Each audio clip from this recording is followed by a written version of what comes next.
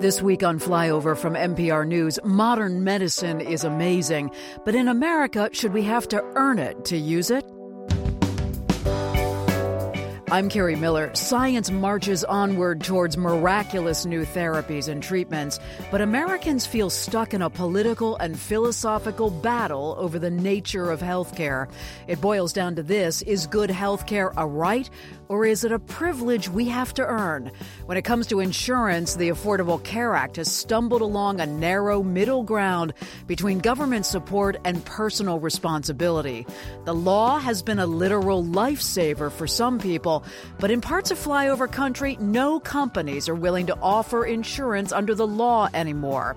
I want to hear from you this hour. How do you think Americans should access modern medicine? Call in at 1-833-FLYOVER1.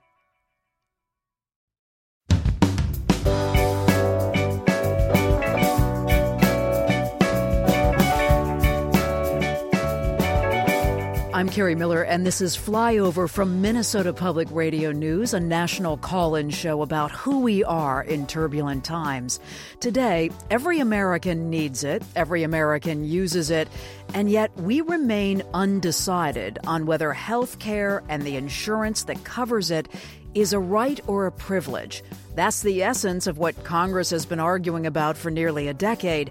But that argument that you hear politicians having is affected in part by how we see ourselves as Americans. Now, more on the identity piece of this in just a moment.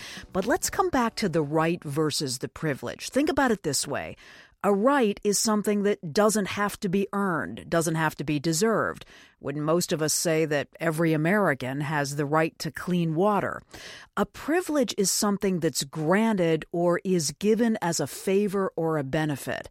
At the moment, even with the Affordable Care Act ensuring many more Americans, we're still operating as if health insurance is a privilege. We're going to talk about why today. And as we delve into this, I'd like to hear from you. Has your family ever been in a situation where you needed some fairly basic health care and you weren't sure how to get it? Tell me briefly about that. I anticipate a lot of calls on this. Or are you concerned that other Americans who can't pay for their own health care or health insurance have more access to health care than you do? Here's the phone number as you think about that, 1-833-FLYOVER1. That's 1-833-596-8371. You can talk to me about it on Twitter, of course. I'm at Kerry, KERRIMPR. Use the hashtag FlyoverRadio. We're beginning in Des Moines, Iowa, where a single health insurer remains for people who are buying their health insurance through the Affordable Care Act exchange. Clay Masters is a host and reporter for Iowa Public Radio, where he's been covering the healthcare debate, and I asked him how it is that Iowa ended up with just one insurer. I mean, the problem really is that insurance companies say they're not bringing in enough money. And Iowa, the insurance commissioner, regularly says that they've been just trying to play catch-up with the increasing rates. Does that mean that there are a number of insurers who are leery about coming back into the exchange? That's definitely what it means. Also, with just Medica left, there are not enough younger or healthier people signing up for insurance. Mm-hmm. And so rates are seeing a premium hike of about 57% in the coming year in Iowa.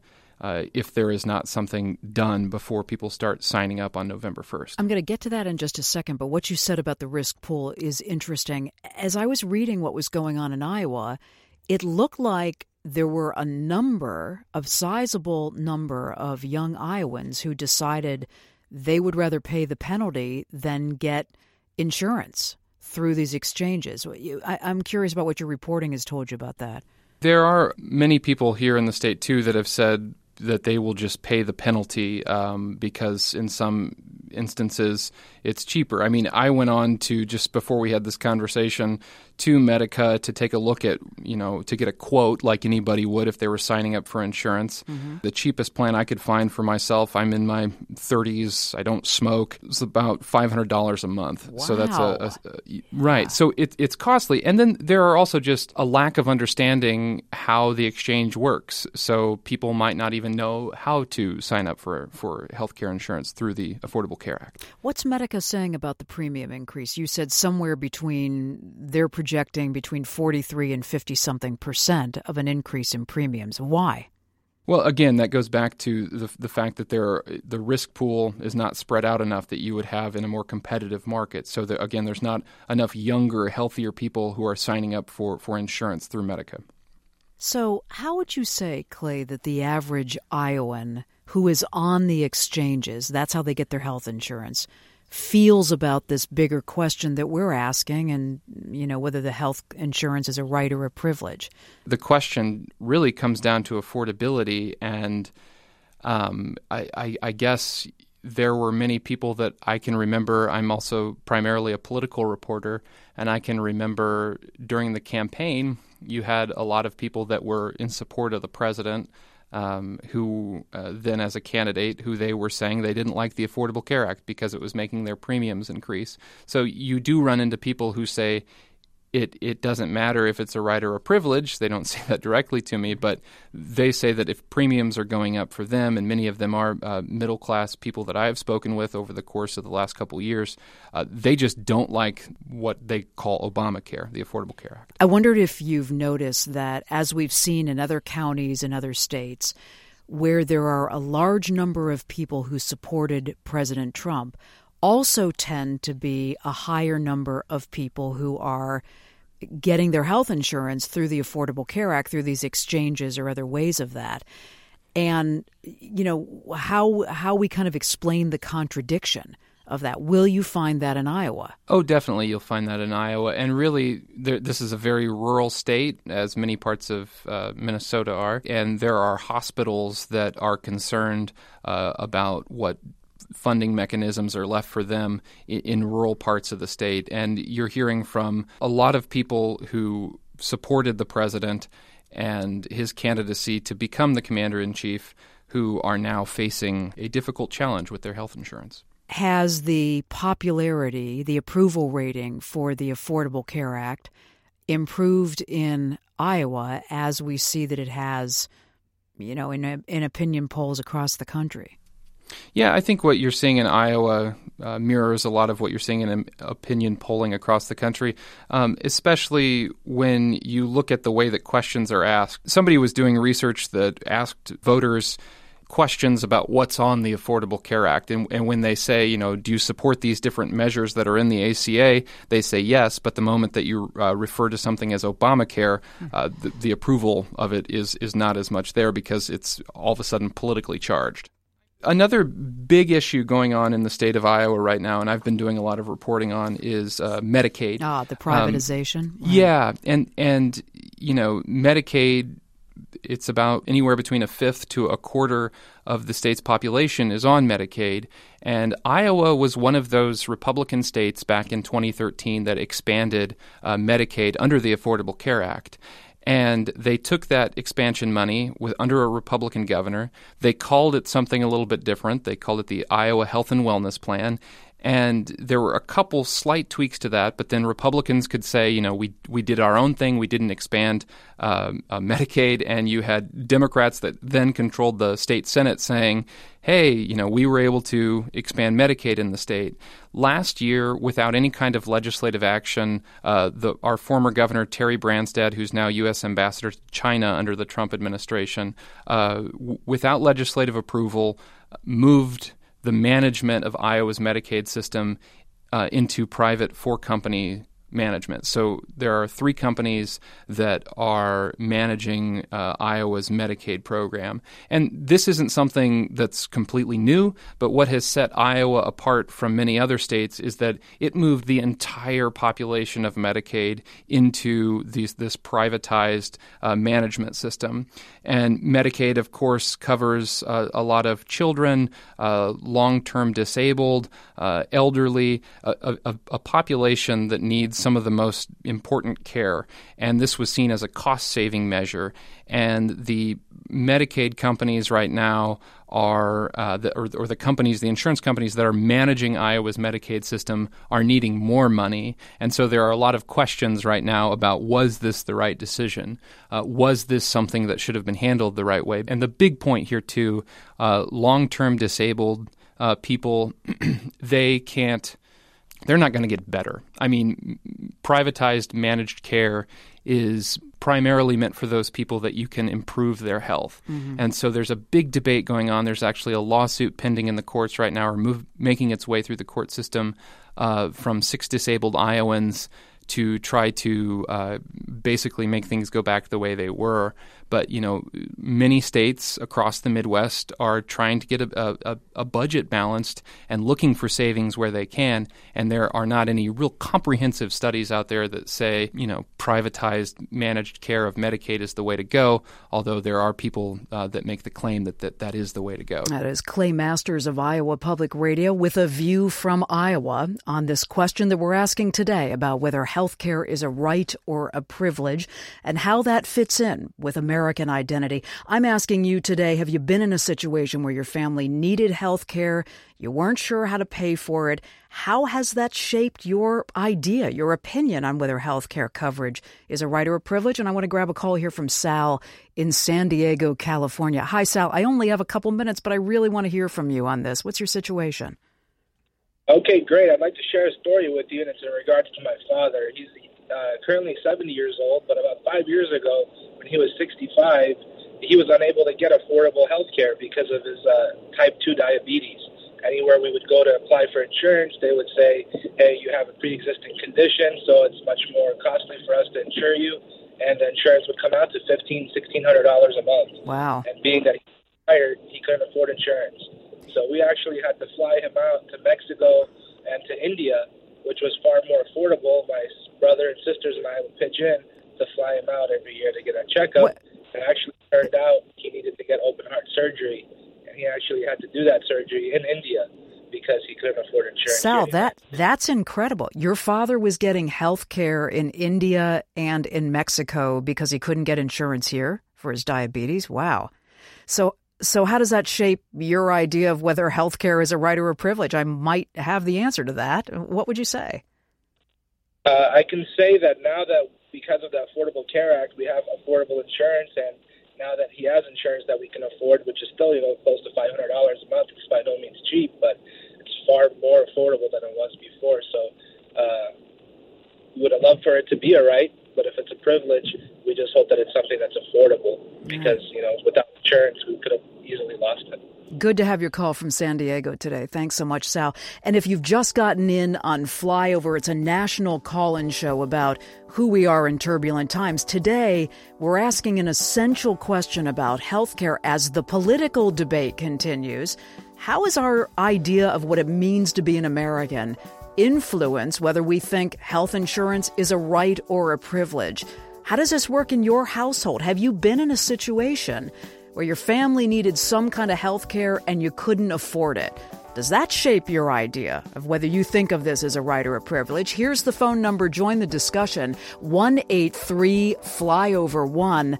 And I'm on Twitter at CarrieMPR, hashtag Flyover Radio. Stay with us.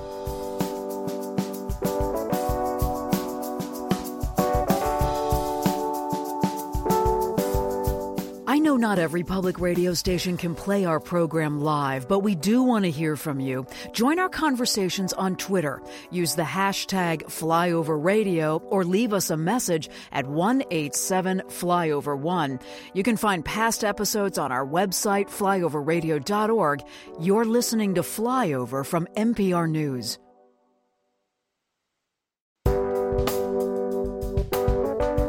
I'm Carrie Miller, and this is Flyover. It's a national call-in show about who we are in turbulent times, and we're coming to you from Minnesota Public Radio News in St. Paul, Minnesota.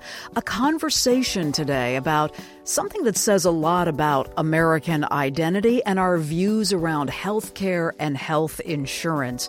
I'm asking you if you've been in a situation where your family needed health care You weren't sure how to pay for it. Has that shaped your idea of whether health care coverage is a right or a privilege? 1-833-FLYOVER-1. If you get a busy signal, call us back. We're getting a lot of calls. And you can reach me on Twitter. It's at Kerry, KERRIMPR. Use the hashtag FlyoverRadio. Our guest for the conversation, Vivian Ho, is a health economist at Rice University and at Baylor College of Medicine. And she's with us today from Houston, Texas. And Vivian, welcome. It's good to have you on the show. Thank you, Kerry. Sally Pipes is with us. She's president and CEO of the Pacific Research Institute, and she's with us from L.A. today. And Sally, welcome to you. Good to have you on the show. Thanks, Kerry. Great to be on. Vivian, I use that example of clean water as something I think most Americans would view as a right, but I'm curious about whether you think that's the right analogy to what we're talking about when it comes to health coverage. Well, I think it's a good analogy. We don't necessarily have clean water written into the Constitution as a right, and I'm not sure we should write health care in as a right either. However, there's plenty of health researchers, health policy experts who say that 20 to 30% of what we're spending in healthcare in the U.S. is waste, so we could be doing it for much cheaper. And isn't it interesting that every other developed country provides universal health care. Health care is a right. It's provided in different ways, but everyone has access to it in countries like Canada, the UK, Germany, Switzerland, and then all the developed countries in Asia. And Sally, I want to make sure you're with me on how I explained what a right and a privilege is. I said that a privilege is something that's granted or given as a favor or a benefit. A right is something that really doesn't have to be earned. It doesn't have to be deserved. And even as Vivian said, well, water and health insurance aren't written into our Constitution, but we do think of some things that aren't constitutional as rights. So what do you think of those definitions? Well, I think they're interesting, Kerry. I think as Americans, and I'm a former Canadian, I'm an American now, we have a right to life, liberty, and the pursuit of happiness. We don't have a right to, as Vivian said, to health care or clean water. I mean, should we have a right then to housing, to food? That's more important to our life. How do you decide how large those rights should be and who gets them? So I basically think on the health care issue, we want to have a healthcare system where people, have the choice to get the type of healthcare that they need and that fits their family. I thought your caller, Sal, was interesting. He said his father was 65 and he had to go to Mexico and India. Well, I wondered, our Medicare system is there for people age 65 and over. Why wasn't he on Medicare? We're spending $600 billion a year on Medicare. So, and 55 to 60 million people are on it. So why wasn't he on Medicare?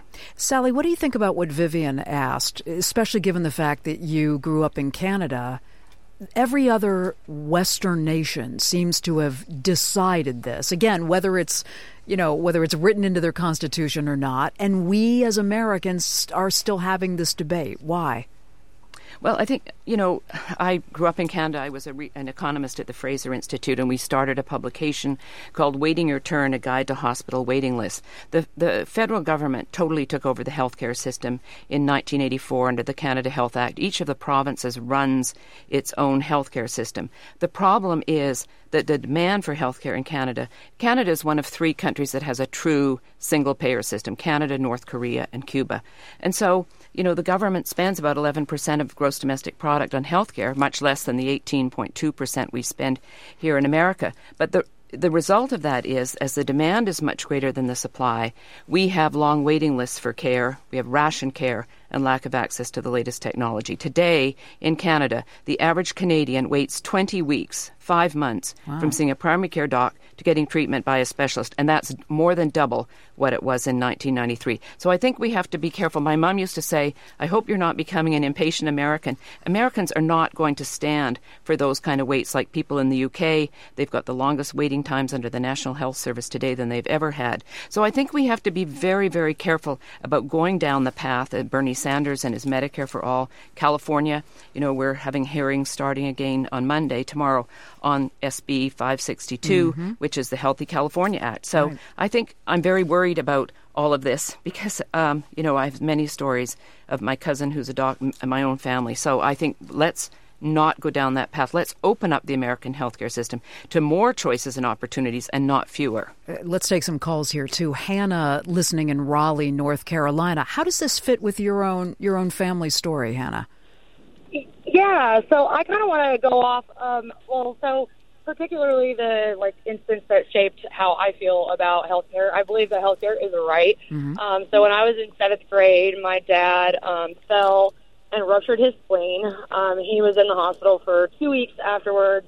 And I wouldn't say that I was from a higher income family by any means. And so we accrued $30,000 in medical debt because we didn't have comprehensive insurance for that type of injury. And so that was something my parents, they've still yet to pay it off. Wow. That was when I was in 7th grade, and I'm currently 26. So they've been struggling with that for my entire adult life, and that kind of has shaped how I feel about this. And I also kind of want to play off of what your previous caller just said. So she kind of alluded to this whole concept of access versus the ability to actually get care. And so, I feel like the Republicans these days love to preach this whole, thing of access. But, the thing is, a lot of people don't have the money. So even if they have access to a decent health care plan, they don't necessarily have the money to, front the copays. And, that's something that I'm super thankful I'm a student, and so I can get student insurance.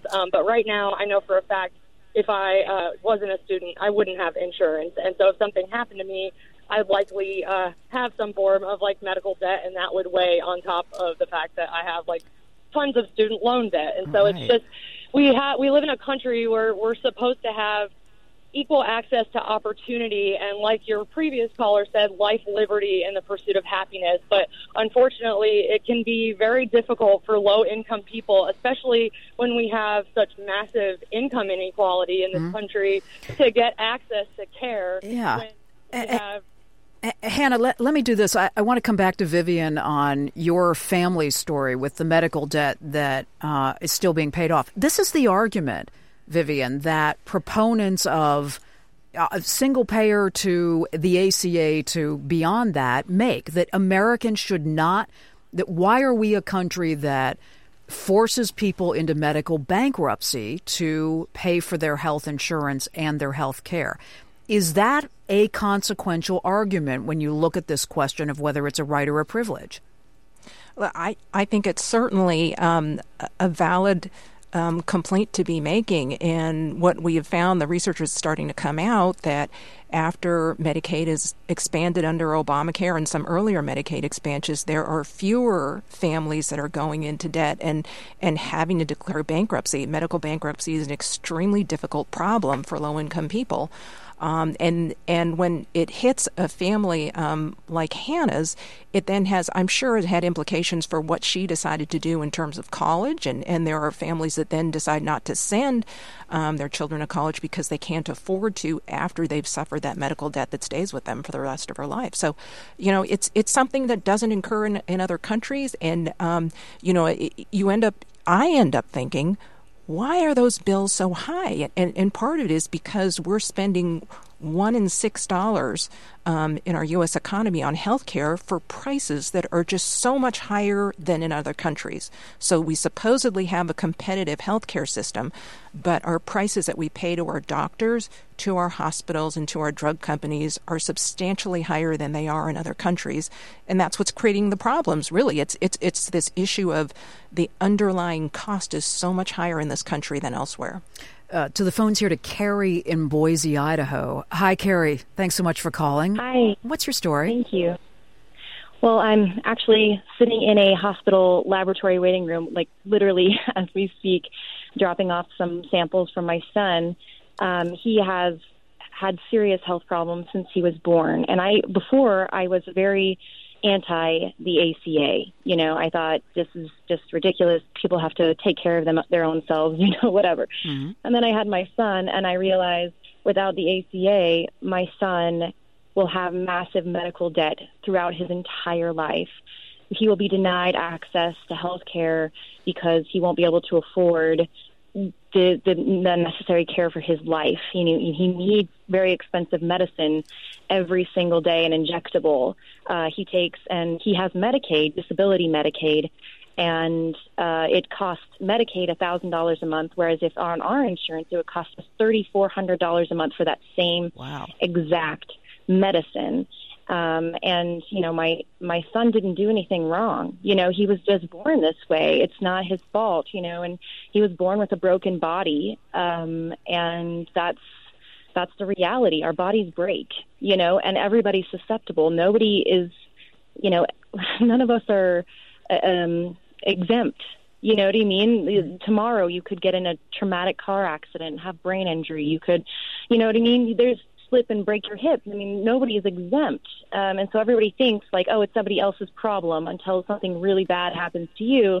And then you say, oh my gosh, I can't do this alone. How am I going to do this without help? Carrie, I think, if I may, I think you're posing a really good question that I want to take back to Sally. Sally, I think Carrie has a point that this is a somewhat esoteric argument until you're in the situation as she is to say, my son could be denied health insurance for the rest of his life.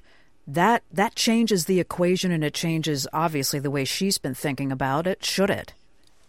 Well, I think we have to sort of do a breakdown of the insurance, the American population. About 160 million Americans have employer-based coverage. There are large pools, and for the most part, these people who have employer-based coverage get very good coverage. We have about 55 million people on Medicare for our seniors, and we have now about 76 million Americans who are on Medicaid or in California Medi-Cal for people earning between below 138% of the federal poverty level.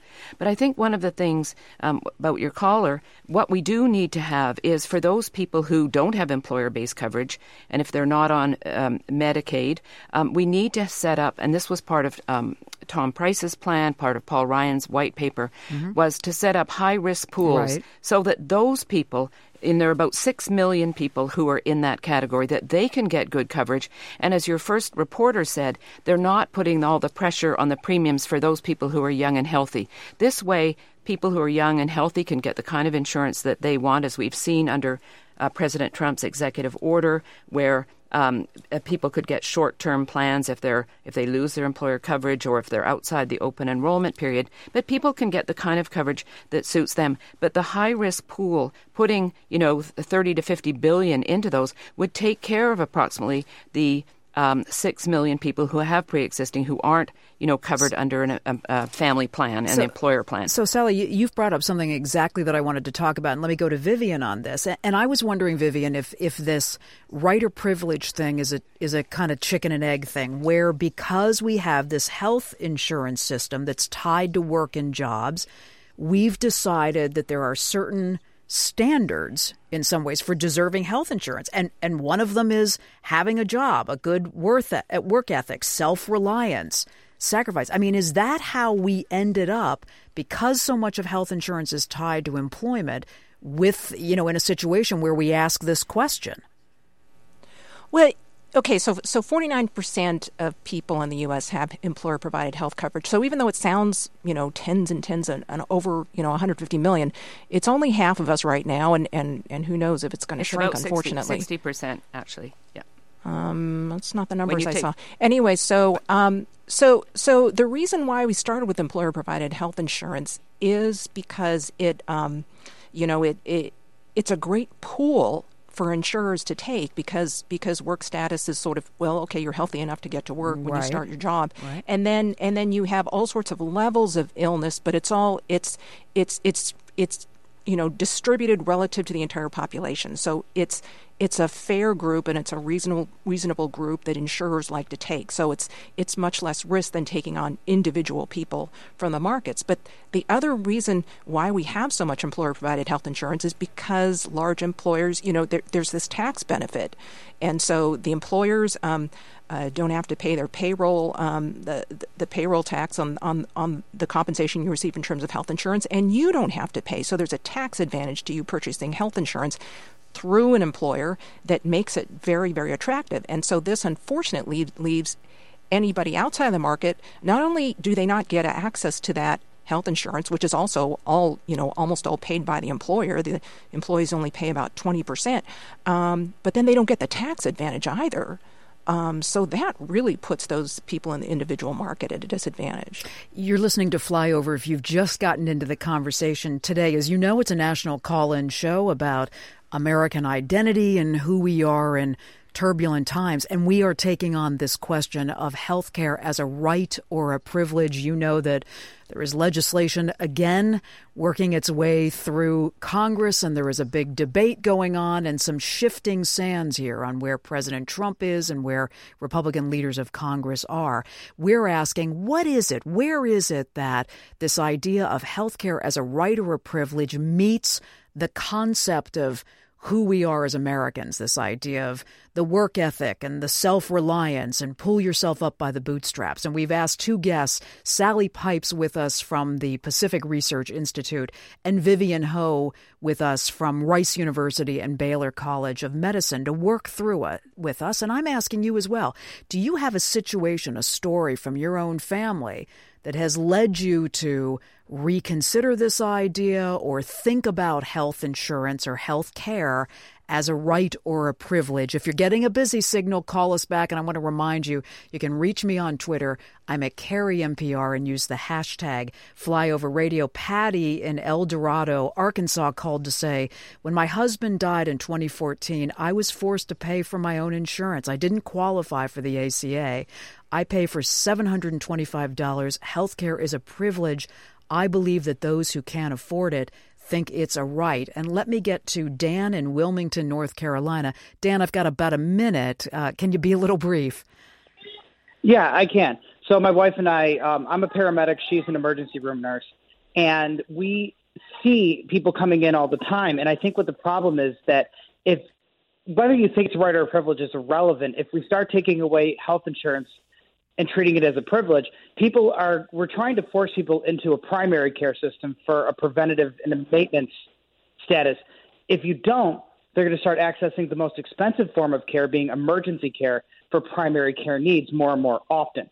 So it's just going to wind up costing us more. Whether we want it to be a privilege or a right is completely irrelevant, because the reality kind of dictates otherwise. Yeah, so Dan, you're saying people are going to be in a situation, no matter what they believe about this, where they're going to need some kind of health care. And if they don't have insurance, they end up in the ER.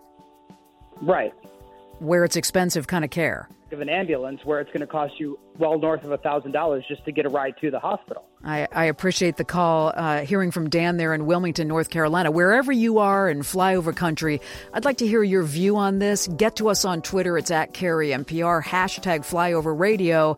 And when we have an open line, 1-833-FLYOVER1. Stay with us. The conversation continues.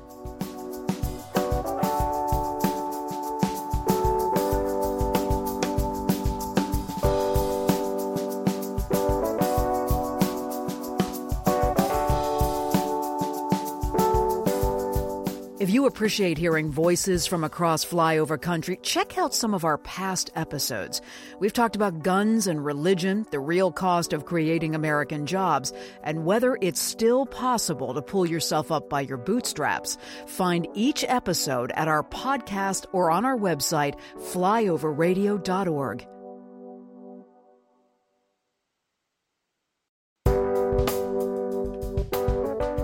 I'm Carrie Miller, and you're listening to Flyover from Minnesota Public Radio News in St. Paul, Minnesota. It's a call about who we are in some pretty turbulent times, and today we're talking about healthcare as right or privilege. I want to ask you both, Sally and Vivian, before we go right back to the calls here, about why our views on the ACA and health insurance as a right or privilege differ from the way Americans generally see a program like Medicare. Because, I mean, Medicare is viewed as something that, Vivian, you're entitled to. I know a lot of Americans think the taxes that they've paid in is what they get back, although they end up probably getting a lot more care than they get for the taxes that they've paid. But we also think of it as a social safety net program. Why do we view health insurance, the ACA, differently than we view Medicare? Well, yeah, you're absolutely right that just about everybody who makes it to Medicare age is going to get more out of the program than they actually put in terms of taxes. I think the difference is, and you can see it in your callers, it's the ones who get sick or have someone in their family who gets sick who then realize, oh gosh, this is incredibly expensive. I didn't realize. And they realize how important it is to protect against that risk of financial loss. And then there are those who are lucky enough that they haven't encountered the problem of the healthcare system. And they eventually will. Everyone will at some point. Then they realize that, at that point it might be too late. So it's a question of what your experiences are. Of course, everyone who's on once you hit age 65, you really can't avoid something happening, and then you're in the healthcare system, and then you're very glad you have that coverage. Yeah. So, Sally, why is it that we see this so differently than the way we see Medicare? Well, I think I just want to make a point about Medicare. The program came into being in 1965. Right. It cost $3 billion in the first year, and the architects said it would cost $12 billion by 1990, and in fact, it cost $110 billion. So it's a very expensive program. And I think we're looking at, as my age group, the baby boomers, as we begin to retire, there's going to be a huge watermelon of us coming into the retirement age. And so I think we need to make some major changes to Medicare, because when it came into being in 65, people lived on average to 65. Today in America, they live to almost 80. And so, I think they need to do some age changing. I mean, but Sally, I hear what you're saying. You're talking about the policy of this. Really, our conversation today is more about that bigger philosophical question. And even given what you've just said about how expensive Medicare is, you still see wide approval for it among Americans. And I want to know what the difference is. I mean, why do we view... Yeah, go ahead. Well, I think that, and as Vivian said, when people pay in to Medicare all through their working life, they think they're entitled to it at the end of their life. But what we're seeing now with Medicare is 1 in 3 new Medicare eligibles is having a hard time finding a doctor, because docs are saying the reimbursement rates are too low, and so they're not taking these patients. So what does that mean, for Medicare? And of course, if you don't take Social Security when you turn 65, you keep it till you keep working, you can continue to be on your employer-based coverage if you're still working till age 72. But I think we're going to see more of that. We're going to see more people. I hear you on that, but I think the essence, coming back to you real quick here, Vivian, is there is this perception that I've contributed to this, and now the government owes me something back, right? Absolutely. And then, it's sort of, then they're saying, well, look, I have employer-provided health insurance, so I paid for this. But right. But they don't realize the tax advantage they received, and that's a benefit to their pocketbook. But it's invisible. Right. Call here from Mike, listening in Las Vegas, Nevada. Hey, Mike, how's this work in your family? Hi. Hello. Well, several kind of disjointed comments. One, I am a retired military member. When I joined the military, I was supposed to have medical coverage for life provided through the military, either on base or through something called TRICARE. In the 70s, they said, well, we're going to kick you out of TRICARE when you hit 65 because now you're going to go on Medicare. Mm-hmm. So it wasn't really an option, but that's an aside. Two primary is I don't think health care is a privilege. Correction is a right, because rights are, as the one guest said, they're listed in the Constitution. They're not conferred by it. Okay. Mike, a privilege or an entitlement. And I don't have an answer to that. But what I do have a real comment on is waiting lines.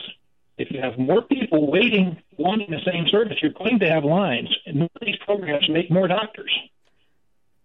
Okay. Hey, Mike, we've had a lot of interference from your on your phone there. I think I have the essence of what you said. I'm going to go to Liz, listening in New York City. And Liz, you're a physician thinking about this. Is that right? Oh, absolutely. Tell me what you're thinking. So the comment I wanted to make is that health care may be an entitlement, but it's priced like a luxury. Health care is very expensive. Mm-hmm. And the actual cost of health care, I think, often exceeds the value. And the cost of health care in the United States, so health care is a for-profit enterprise, maybe not for a lowly clinician like myself. I care for many uninsured people, many of whom are foreigners, and who really come with very different expectations of, what's basic health care. But this question of whether people, like when somebody's sick and there's the existence of a cure, how do you say no? How do you look in somebody's eyes and say, we have a treatment for you, but you're not eligible, or your insurance won't pay for it? Or in many cases that I deal with, you're not even a citizen, you're undocumented, which is actually easy because sometimes the drug companies will, take the tax write-off of giving away drugs to the indigent because it's good for them. So, but the cost of health care makes health care unaffordable. A cataract surgery can be done in the third world in something like, a couple of minutes for a few bucks. It's not a big deal. It's a high throughput, routine operation, whereas here it's thousands of dollars. And we don't talk about the enormous, egregious, hemorrhagic profits that are made in the name of promoting health care. And health care, well, I could go on and on. From a societal perspective, we promote illness. We don't promote health. We now screen for diseases, so that we can find market to treat. Liz, we don't prevent coal miners young. Yeah, Liz, I want to go to our healthcare economist on the essence of what you said. Is she right, Vivian? I'm not sure I could have said it any better than what she said. Here we are debating whether healthcare is a right or a privilege when we could give it to everyone if we fixed the problems with the high prices that we have in terms of healthcare. That would solve the debate, you think? I do. And I think sort of eliminating, what we do is we reward healthcare providers for quantity and not quality. And so a hospital actually makes more money if you develop heart disease and need open heart surgery than if they tried to keep you healthy and keep you on a healthy diet and get you on to cholesterol-lowering drugs and make sure that your hypertension was under control. We don't have the reward incentives set there right now. The Affordable Care Act is trying to fix that. Private health insurers are trying to fix that. But there's not necessarily enough push in the system, and I think that the switch in administration has slowed down Health and Human Services efforts to reward based on value rather than on quantity of services provided. Kim says on Twitter, we should be ashamed of the way we treat the non-rich. Universal health care is a right. And to the phones here to Rebecca in Iowa City. Hi, Rebecca. What's your experience with this? Hi. About 7 years ago, I moved from Florida to North Carolina and had an experience in Florida where I developed an autoimmune issue. When I went to and I was a stay-at-home mom, so I was willing to pay what I needed to have coverage for major medical, realizing I might not get really good coverage, but I was willing to get coverage. And I was unable, due to my pre-existing condition with the autoimmune disease, to have anyone even give me a quote. They literally refused me. Wow. I was literally unable to get health care. And so I ignored some symptoms. I was only able to work part-time due to my autoimmune disease, and so thus unable to get insurance through my employer. I tried, but I literally became so sick, I had to go see a doctor. And they believed that I had ovarian cancer. So what are you to do? Do I, have the surgery and live, or do I not have the money to pay for the surgery and die? So it was really a matter of, I guess we'll pay for this the rest of our life.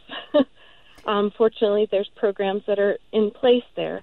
I now work as an insurance billing person at a mental health office and have gained understanding of insurance in these last 3 years and try to see it as, fighting my best that I can to get the people who've paid for their coverage to get the coverage that they need.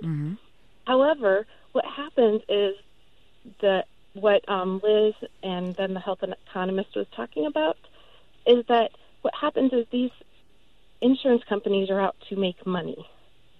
I looked one time at the CEO salaries, and this is just really shocking, and some people may have seen this, but because I knew how much we were reimbursed, it was amazing to see that as the CEO salary went up, the amount that my office was reimbursed for a procedure went down.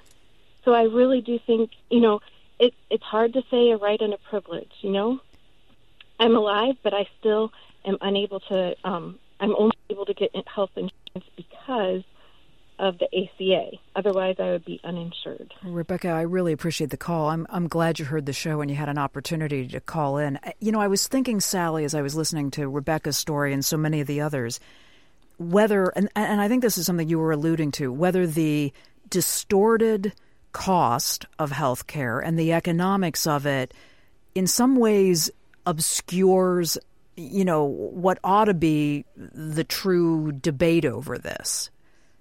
I mean, when you hear stories like Rebecca's, that overrides every other kind of true political conversation you can have about right or privilege on this. What would you say to that? Well, I think that, one of the ideas behind the ACA was that we had 49 million Americans who were uninsured. This was going to be a way, when it was passed, to help all people get coverage. In fact, only 10 million people are covered on the exchanges out of 330 million people. So, I find it difficult. I think people need options. So someone like your last caller, she should, be able to get coverage through a high-risk pool. She shouldn't be discriminated against. But we need options. Young people, probably aren't going to get sick. They want a high-deductible plan. They want to have coverage in the event something happens. But we need to give people many options, not categorize people into sort of little boxes that aren't working for everyone. And under the ACA, one of the things I think in the election that we saw when Trump was elected was that people we're facing not just now, but from 2014 on, very high premium increases. The deductibles, the average family on a bronze plan today, the deductible's $12,000. These people can't pay a deductible of $12,000 if you're middle class. And then the small networks of doctors and hospitals. So many people have called me and said, I bought the silver plan or the platinum plan, and my doc is not in it. Fewer and fewer doctors have taken the ACA. So we need to have many different types of plans so that everyone in America has access to affordable and quality care. Let me make sure that we have the numbers right here, because I think you were adding some numbers together that were a little unclear. 330 million people in the United States. In our country. Right. So I want to make sure that there was no promise that the ACA was going to cover, obviously, the entire population. 10 million. Vivian, feel free to step in here. 10 million more Americans covered under the ACA. How many remain without insurance? Just so we have some clarity around this. Well, there's about 28 million today. Americans are still uninsured, and 80% of the people that got coverage got subsidies or were on the Medicaid expansion. But the Congressional Budget Office had predicted, every year that there would be at least 21 million people covered under the ACA, and it just didn't happen. And a lot of it has to do with the high premiums, the high deductibles, right? And Vivian, and fewer insurers. And Vivian, you to concur with that? That's why the ACA has fallen short. Go ahead. Well, okay. So part of the problem, yes, is that we're not getting enough younger, healthy people in the market to purchase health insurance, but. The biggest problem is that we don't have enough health insurers offering plans, as you started the show off with the situation in Iowa, which is bleak, and in many other parts of the country. But that's because the system is so uncertain. If you're an insurer and you don't want to make a loss, why would you enter this market? So there are things that could be done. They won't solve all the problems, but there are certainly things that could be done to give insurers more certainty. The insurers have been asking for the reintroduction of risk corridors. They asked to be paid risk corridors, I think, in the first year, and then Congress just eliminated the funding for that. There are things that could be done in terms of the definitions of the markets. And, of course, just lately, the recent, executive actions to allow the creation of association health plans, which pulls more younger, healthier people out of the market, the decision not to provide cost-sharing reductions to health insurers. So health insurers are going to be on the line for losing millions. We can get competition and lower the prices. And again, that's not going to solve all our problems, but it certainly would prevent what we're seeing that's coming for next year, which is sort of 40-50% increases in premiums. Chuck says on Twitter, like most tough issues, the answer is in the middle, and people must take ownership of personal health. Laura says, let's have more affordable cash discounts if you don't submit to insurance. She says, I pay out of pocket anyway. And to the phones here to Steve in St. Louis, Missouri. Hi, Steve. Thanks so much for waiting. Hi. Oh, thank you. I kind of have a unique perspective on this. I'm a physician that used to be chief of medicine for the indigent hospital here, and my office was in the middle of one of the worst places. But I'm also disabled now from an autoimmune disease. So anyway, I just want to try to make some quick points. One, there was a study done in the university here, 6 miles difference, wealthy suburb, not so wealthy suburb, 12-year difference in life expectancy. Wow. That doesn't sound like the pursuit of life and happiness to me. Another thing, Paul Ryan, they want you to go bargain, and as if it's like a real business. Have you ever tried to get a price for an operation or anything from a hospital? It's impossible. It all changes depending on your insurance, who's in the operating room that you didn't expect. You can never get a price for those kind of things. And if you fall down in the middle of the street and have a heart attack, they're going to take you to the nearest hospital by law. You have no choice then. So it's just kind of crazy stuff. And I heard you say a comment about personal responsibility. Right. My office used to be in the worst part of St. Louis, and I had mostly working poor. And the nearest grocery store was about 6 or 7 miles away, and that wasn't even a large store. It was just a very small store. So people are usually left going to the gas stations and buying whatever they can. And if you have to take 3 buses in the rain, are you really going to put, milk and oranges and apples and load it up with vegetables in your paper bag, and try to go on the bus? You can only take so much. People in the inner city, they don't have they can't even go to get healthy food, to be healthy. It's like they have people in Congress have no idea how real people live in this country. Steve, they have their great insurance and they make money. So anyway, that's it. I could go on and on about this, but it's a right. Forgive me, Steve. We've come to the end of the show. Vivian, Sally, thank you so much. Really good to have you on Flyover today. Thank you, Carrie, so much. It's a conversation about healthcare, and it can continue. I'd love to hear from you on Twitter. I'll be looking at it all week ahead of our next Flyover show. You can reach me at Carrie MPR. Use the hashtag FlyoverRadio. All of our episodes are at flyoverradio.org.